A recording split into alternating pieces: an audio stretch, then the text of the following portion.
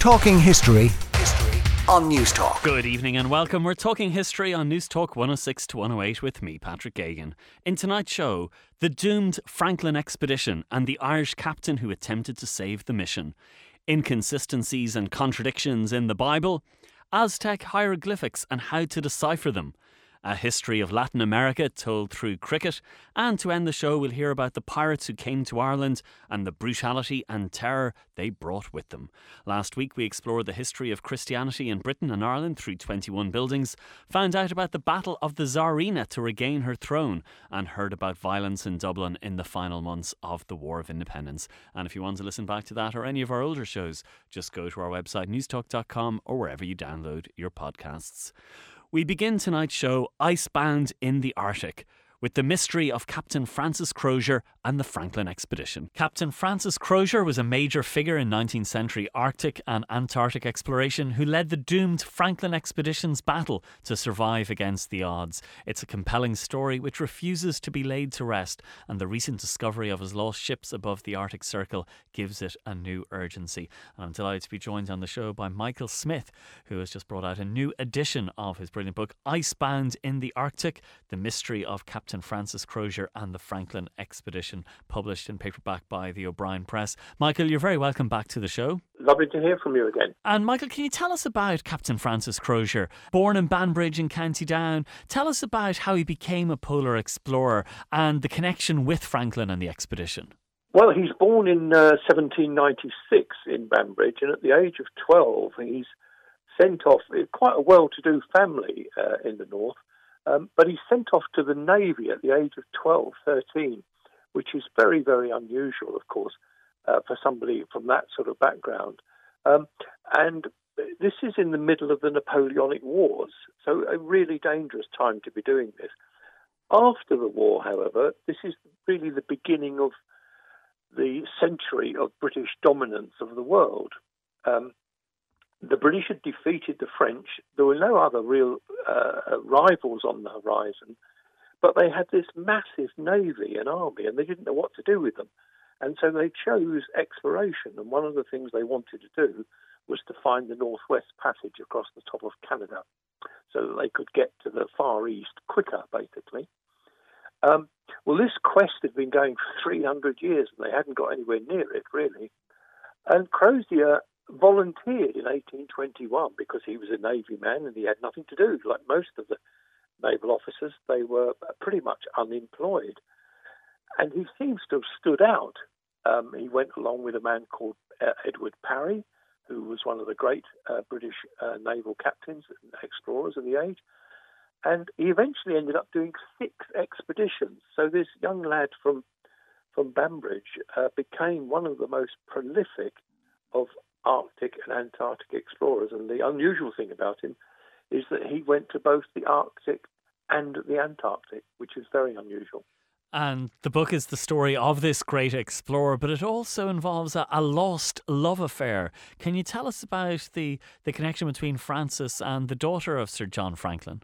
Yeah, it's an unusual one, Patrick, because you very rarely have these things with exploration. In this case, Franklin had a niece called Sophie Craycroft, and Francis Crozier was absolutely smitten with her. And on several occasions, he asked her to marry him. But to put it bluntly, she liked the man, but not the sailor. And so she rejected all these requests for marriage, and he got very unhappy about this, became melancholic, and I think in 1840s times he had something of a breakdown, an emotional breakdown. He'd been on a grueling 4-year expedition to the Antarctic and came back, and nobody really cared too much, although he had excelled. And then in 1845, Britain was putting together yet another attempt on the Northwest Passage. And Crozier kind of went on this as deputy to Sir John Franklin. And I've always felt that one of the reasons at the back of his mind was to impress Sophie Craycroft. And I think he almost envisaged coming back with the prize of the Northwest Passage and that she would finally succumb. and maybe he'd retire. That didn't happen. And strangely enough, Sophie Cracroft never married. Yeah, so there's a tragedy there as well. So talk to us then about the doomed Franklin expedition, the death of Franklin, and I suppose how Crozier took over and what he faced. Yeah. Well, we always call it the Franklin expedition, and he was the commander. But what is probably not always appreciated is that John Franklin, the leader, two things really. One, he was pretty much unsuited to the role. He was nearly 60 years of age. He was a rather fat man. He wasn't really in a picture of health. And he died quite early in the expedition. And Crozier was the deputy, and so he took over. And what then became this tragedy, the greatest tragedy in the history of all polar exploration.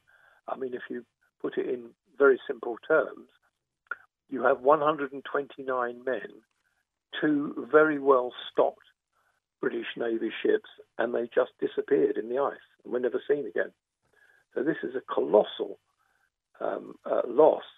And we do know from bits and pieces of information we've been able to piece together over the years that it was Crozier and not John Franklin who led the attempts to break out of the ice and to march across the ice in the hope of finding rescue. And it is said, and we can't be for sure because clearly we weren't there, but Crozier was certainly one of the last men to die, but all 129 of them perished. And was this the greatest disaster in polar history? Yes, I think it was. It was the greatest disaster, not of Crozier's making, I might add. One has to put this into context.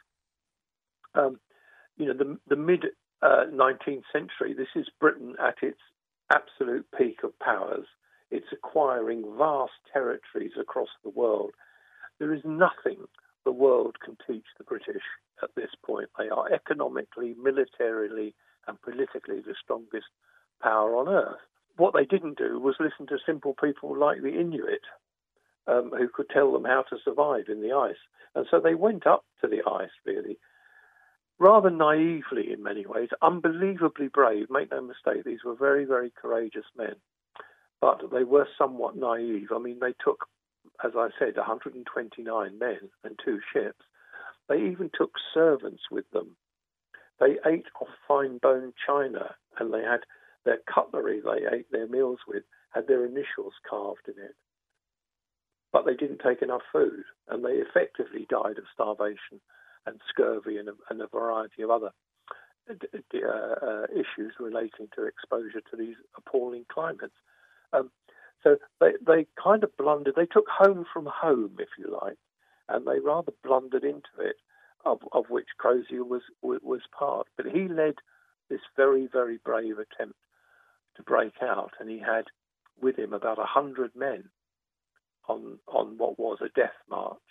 And we know from the Inuit accounts, which is, of course, at that time, there were no books above the tree line, so the Inuit relied entirely on oral history, which is remarkably accurate, and they were able to fill in a few of the missing details for us. So we do know that, for example, Crozier was alive some years into the expedition. But they were probably, we don't know for sure, but they probably lived for 3 or 4 years in this vast wilderness. And for context, for people who are not quite sure, I use the word vast, it's bigger than the entire landmass of Western Europe. So from sort of Russia westwards. And you have nobody else there apart from a few Inuits dotted around this vast landscape. And, of course, they didn't even know how to hunt properly. They didn't take proper guns with them for hunting. And so they all perished over what we think is probably a 3 or 4 year period. We don't know because there's only one written record of the expedition's demise, and that's written by Francis Crozier. And he left it in a tin, in a canister, in a cairn well above the Arctic Circle. And that was found some years later, strangely enough, by an Irishman called Leopold McClintock from Dundalk. And McClintock found the note, and in it, there's the key words, just 9 words, told everybody what they needed to know, that Franklin was dead, and that Crozier had set out to try and break free from the ice. Okay, well, Michael, it's a very powerful story and you tell it so well in the book Icebound in the Arctic, The Mystery of Captain Francis Crozier and the Franklin Expedition, a new edition published in paperback by the O'Brien Press. The author, Michael Smith. And Michael, thanks so much for joining us tonight.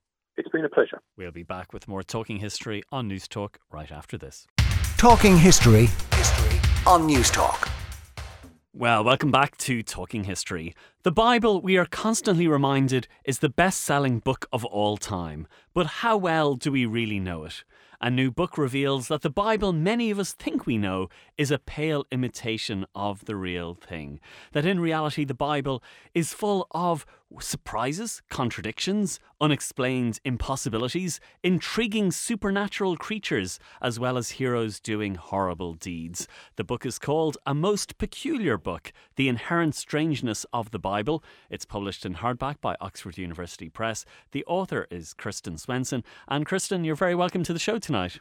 Thank you. It's great to be with you. Thanks, Patrick. And this book, it's not coming from a hostile place. It's actually coming from someone who has a lot of affection for the Bible. I think you mentioned that you love the Bible and that you're actually just exploring some of these inconsistencies, the problems, the contradictions, as well as the fact that perhaps the Bible is used by people who say, well, it's in the Bible, when actually it's a lot more complicated than that. That's right. Yeah, I am fortunate to have had the opportunity to study the Bible at the highest level. So PhD in the History and Literature of Ancient Israel is the title of my program read. And so I've been studying the Bible not simply as a person of faith, though I come from a Christian background, Protestant Christian actually, in northern Minnesota in the United States here. And I went to a Lutheran college. It was there that I began to learn a little bit more about the Bible. So I had, of course, been hearing it in church and reading it in youth groups and things like that. But it was when I was introduced to a little bit of wordplay in Hebrew that I got hooked. That is, I didn't even appreciate, of course, as a lot of us don't, that the Bible comes to us in translation. If we're reading it in English, we're reading it in translation. The Christian Old Testament was written in Hebrew, and so we often call that the Hebrew Bible. It is biblical to Jews. In the very beginning of that collection, we read of this wonderful wordplay. The human being created in the Adam and Eve or Garden of Eden story is Adam, created out of Adamah, which is a Hebrew word that means ground or soil or earth. And so we get this story of like Adam with a capital A, a guy created out of dirt. But in the Hebrew, what we have is a generic human being. That word Adam, Hebrew doesn't have capital or lowercase letters. Adam means simply a generic human being, though it can also be a specifically gender man. But this is Adam, human being, created out of Adamah, the earth, the ground, the soil. It's human out of humus. And I have such a passion for environmental issues. I was hooked right away. I thought, oh my goodness, here is this association between human beings and our non-human natural world, intimately associated within this authoritative text for, millions of people around the world. Adam out of Adamah. I wondered what more might there be in this text that I don't see reading it only in English. So I learned biblical Hebrew, of course, and then I kept going, learning what I did through a master's program and then a PhD and earning tenure as a professor here at a university in the United States, continuing to study and teach about the Bible. It's a book for which, as you know, I have a great deal of affection. I have a great deal of respect for. My respect has grown in people think if we acknowledge the oddities in the Bible, we are inclined to dismiss the Bible as erroneous or otherwise nonsensical. But I have come to appreciate that those oddities, the peculiarities, those disconnects, and actually disagreements, blatant disagreements within the Bible, may be leading us to a relationship different than we have been accustomed to using with the Bible, inviting us into conversation with it rather than treating it as a dictatorial, authoritarian document. So let's talk about some of those oddities and blatant Yeah. disagreements. How much do you think it's down to problems with the translations? How much of it is down to the fact that, as you show, it's many different books with many different authors, and how much is that there just is a certain element of oddity in it, because there are some strange supernatural things. You have certain things that just are a little peculiar. That is all of the above and more. So the Bible, we know, comes to us from ancient times and places very unlike our own. So some of the oddities are a function of our dissimilarity. We just have a very a different kind of world we inhabit. We have different social systems than those reflected within some of the texts of the Bible. So some of those oddities are, as they strike us as oddities, are a product of the fact that this is an ancient text reflecting very different circumstances and time and place. But there are also oddities and disconnects that are, exactly as you say, a function of the development of this book over a long period of time, coming from itself different times and places. We know this as scholars. It's quite easy to see once you start looking that we have different sources that are woven together within this text that we have as a single unit. Now it comes to us. So some of those are a product of different authorship, if you will. But authorship is also kind of an anachronistic way of thinking about biblical texts that emerged over, again, a long period of time. We also, as we know, have very different kinds of literature. If we just treat the Bible as literature and set the faith piece aside for a moment, we can see that there are different types of literatures within the Bible. We have stories, we have poems, we have kind of legal-sounding material, we have biographies. So we have different kinds of literatures within it that ask of us as readers different kinds of eyes and ears. So there are those things.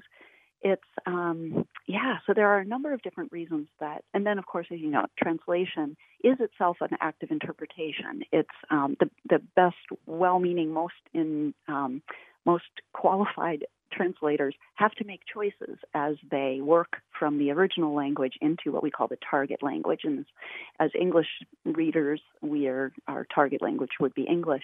They have to make choices along the way. And so some of those translations will vary one from another. I often advise people who ask what's the best translation to lay out as many different translations as they can get in front of them and then see the ways in which they differ, because that often will reveal the possibilities that the original languages afford, but we can't reflect in a one-to-one translation.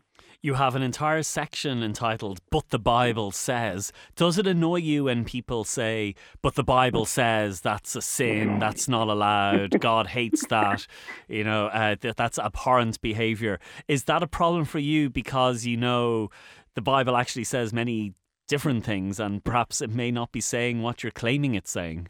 Yes, Patrick, is the truth. Yes, that does bother me. One of the things that I find that a lot of my life's work is about is asking people to stop beating each other up with this text, because, of course, people seem inclined to say what God says in a corrective way directed to someone else, rarely about ourselves, right? Like they are wrong because the Bible says here this, that, or the other. I think literalism is a bit of a red herring. When people say, well, I'm just reading it literally, I'm taking it at its word, it's deeply problematic. For one thing, such people are seldom reading it in the original languages. So again, they're already reading a translation that is itself an interpretation. And yes, there are so many problems with this effort to immediately apply whatever we happen to encounter in the Bible to our lives today for all sorts of different kinds of reasons. And that brings me back to this matter of inviting people to think about the Bible in a little bit different way. That is, as an opportunity to be in conversation with, if you're a person of faith, to be in conversation with a living God who may still be speaking and may still be listening to our side of the conversation. So we run across the book of Joshua, which is basically founded on the principle of genocide. And we know I hope we appreciate that genocide is a very problematic way to deal with other peoples. And I think God, and I maintain a strong faith. It's changed a lot as I've learned about the Bible and more. At any rate, I think God would love for us to say, I don't agree with that. There's got to be a better way than just killing off everyone that is other than myself. So I think the Bible, with all of this disconnect, these oddities, peculiarities, is an invitation for us to be talking back to it sometimes, even to say, I can't go there. That's not right. Okay, well, it's a wonderfully thought-provoking book. It's called A Most Peculiar Book, The Inherent Strangeness of the Bible, published in hardback by Oxford University Press. The author, Kirsten Swenson. And Kirsten, thanks so much for joining us tonight.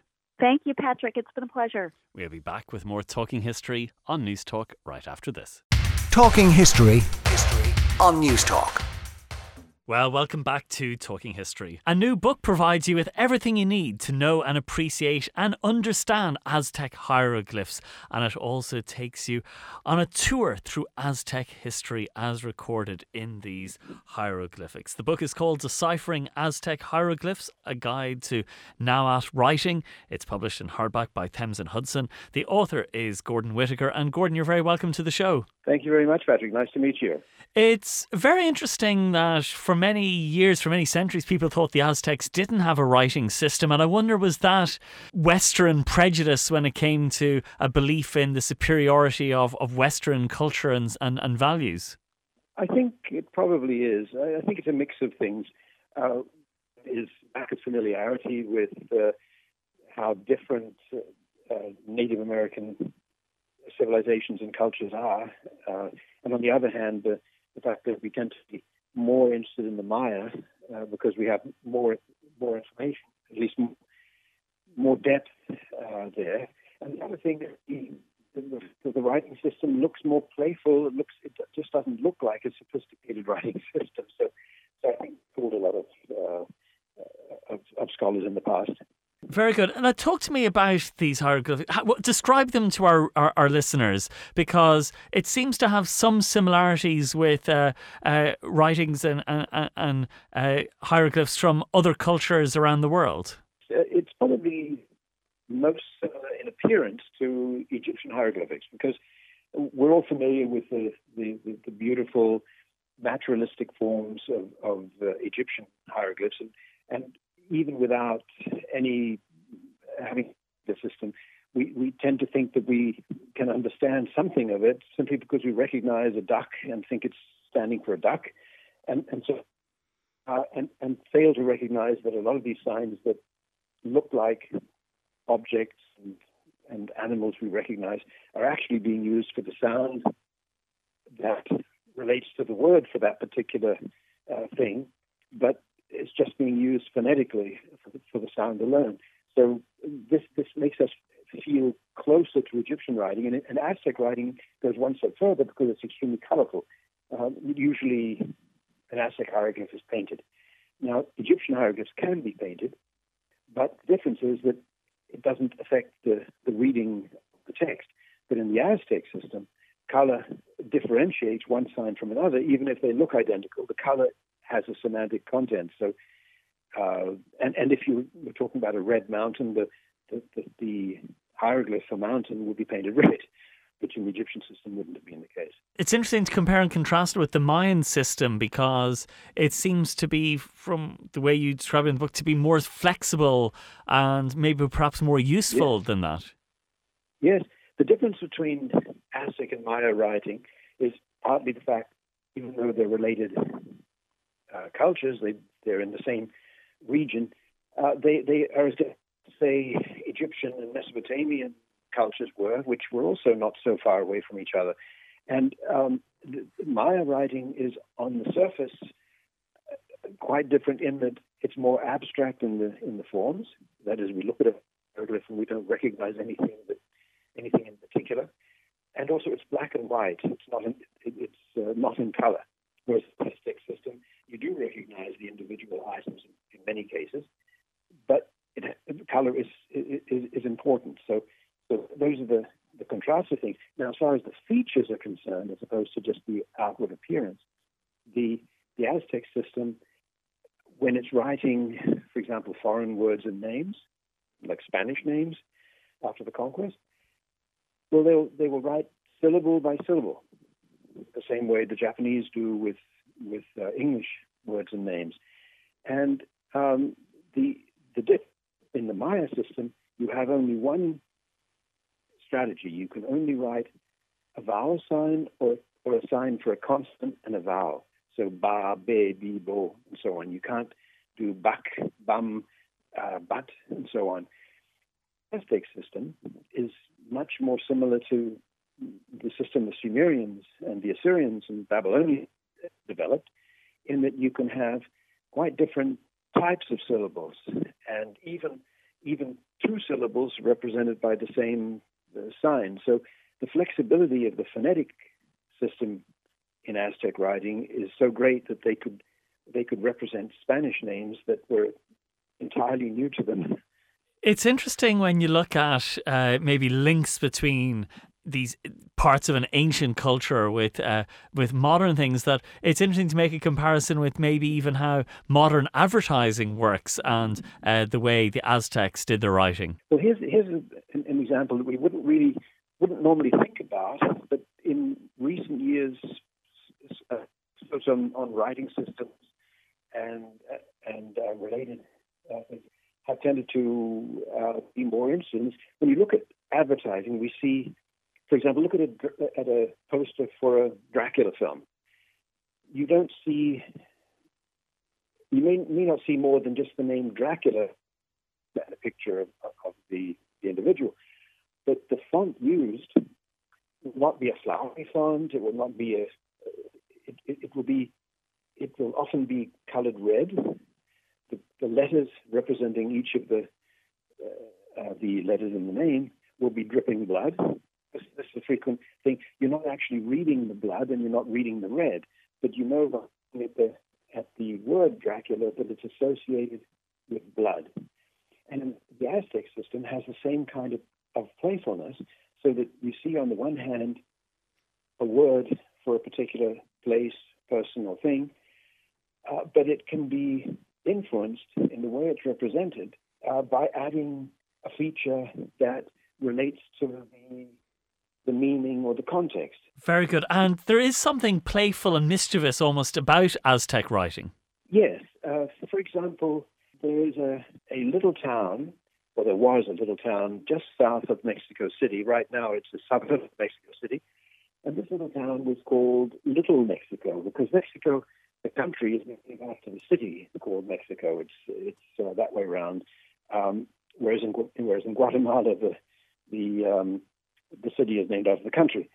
So in the case of Mexico, the little town called Mexicatzinco means Little Mexico.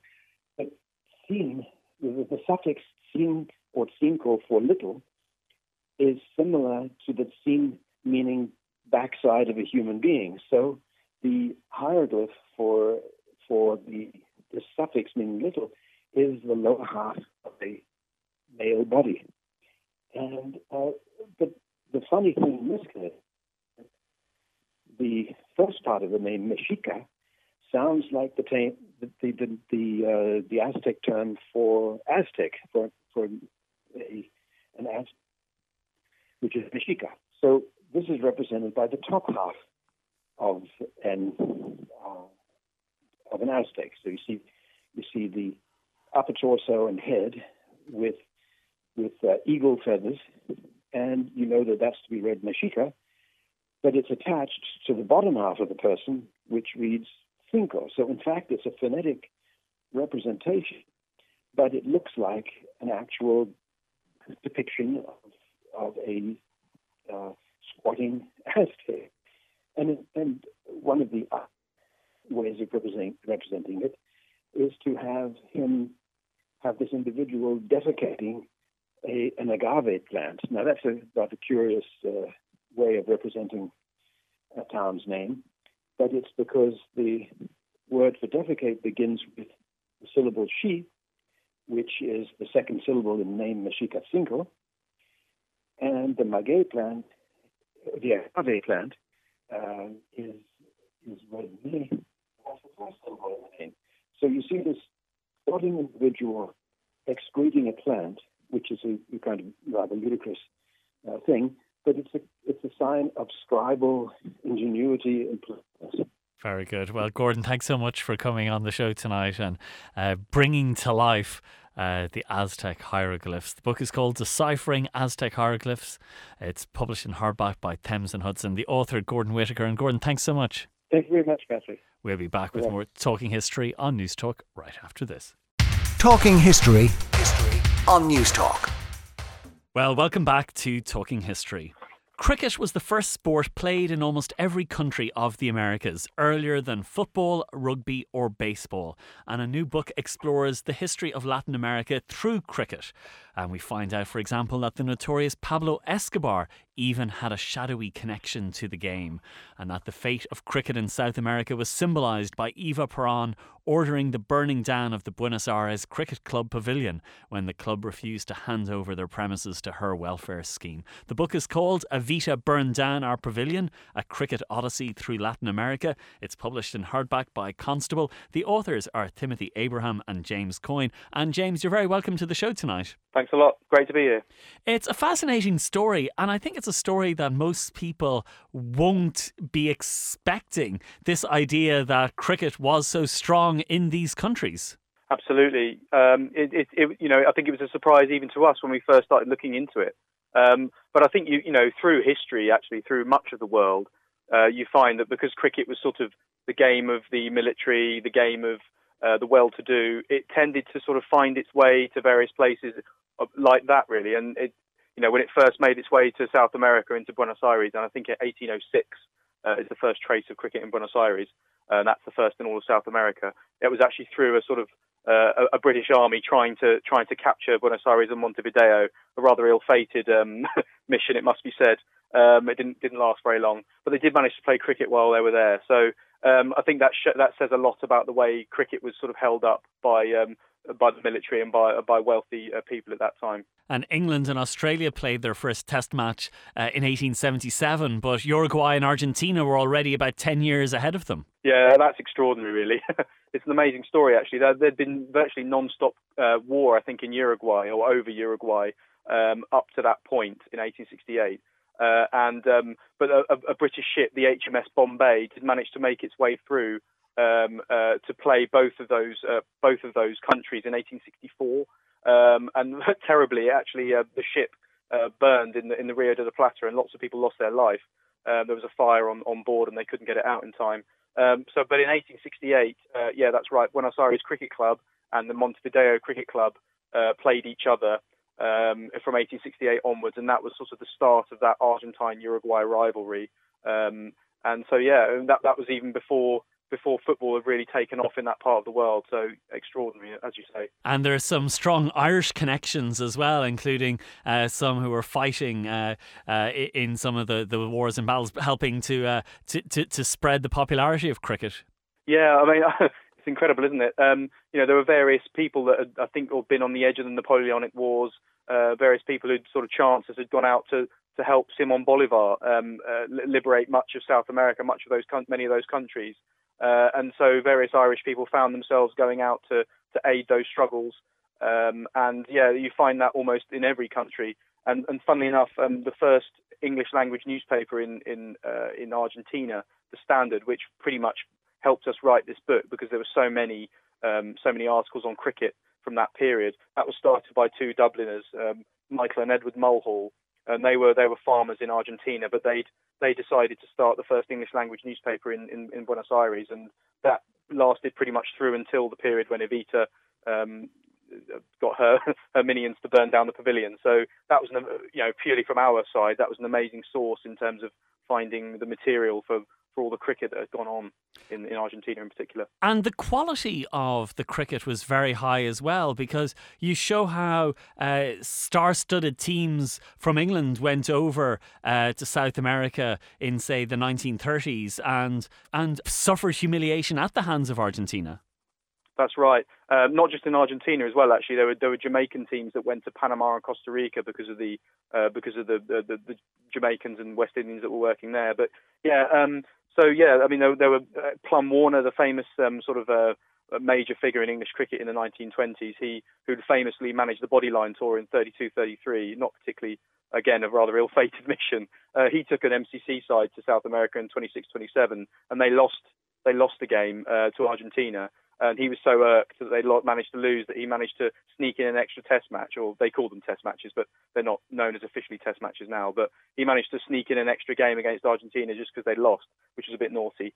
The Argentina landed blows on MCC sides, on other private first-class tours that had gone. They were good enough to do that. There was an awful lot of cricket in Argentina in particular. There were railway teams, there were clubs, there were all sorts. An extraordinary sort of level of cricket at the time. I think they were probably at minor county or probably even some of the weaker first-class counties would have struggled against Argentina at that time in the 20s and 30s.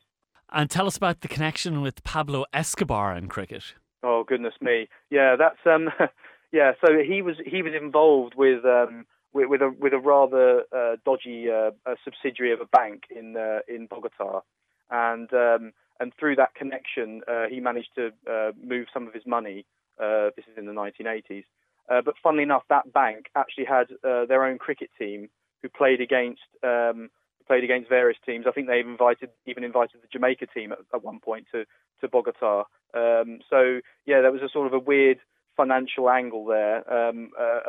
This bank called the BCCI, which is ironic given that's the name of the Indian Cricket Board, completely unrelated, obviously, to this. But funny little irony there. But so they had their own cricket team, this bank that Escobar had links to. Extraordinary, that one.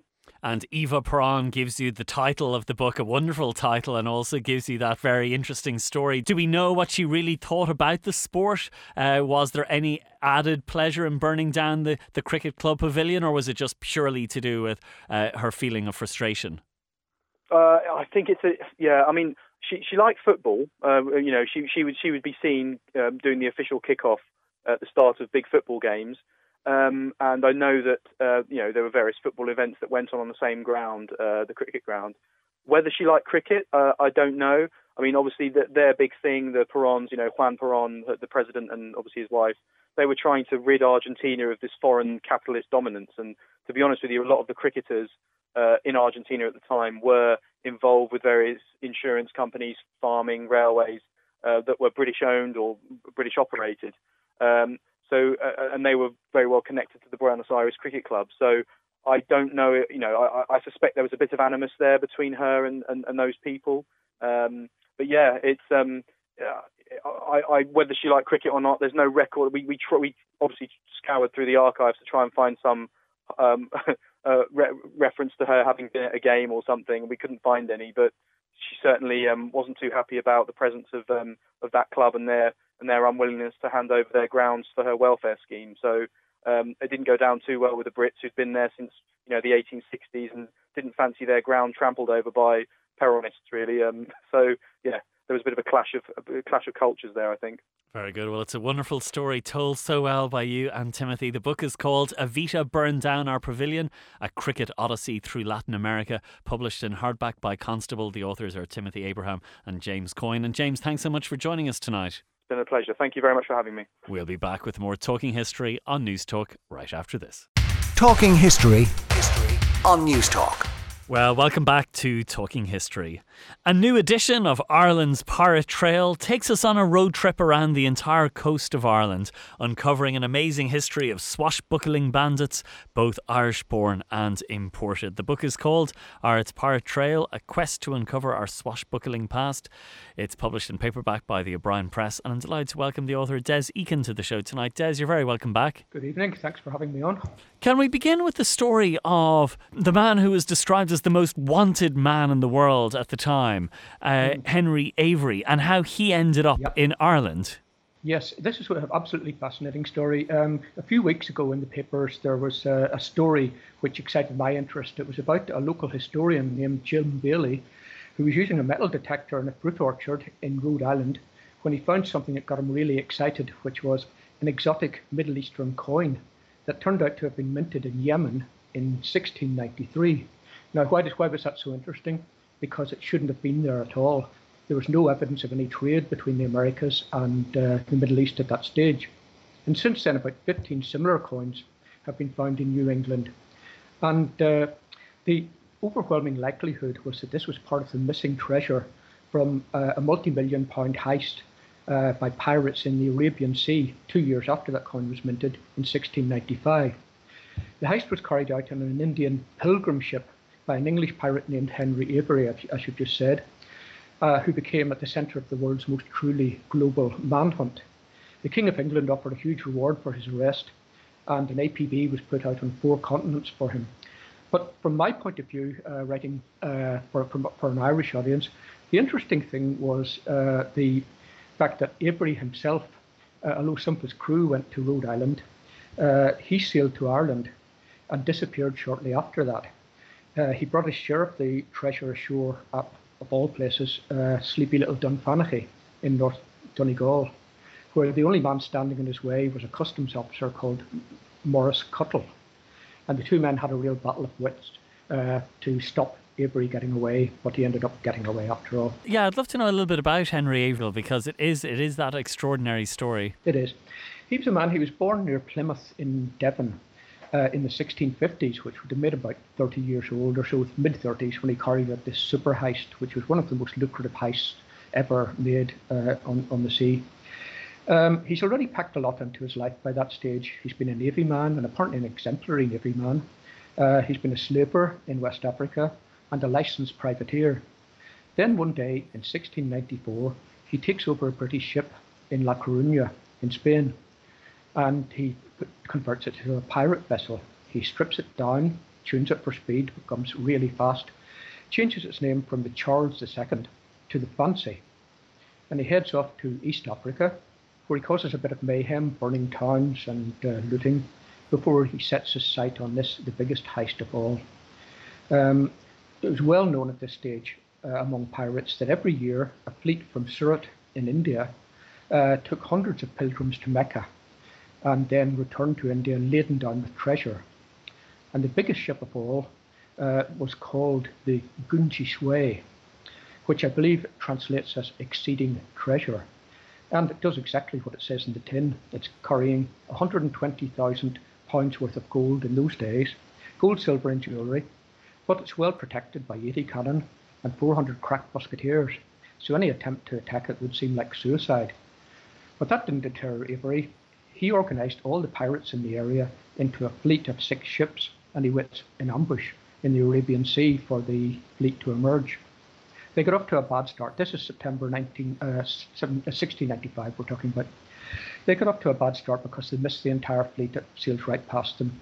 But eventually they catch up and seize a smaller treasure ship called the Bath Muhammad before zoning in on the Gunja Sway. And by this stage, the pirates are down to about 3 ships. They've lost a few, and they're outnumbered by about 3 to 1 by the musketeers on board the Gunja Sway.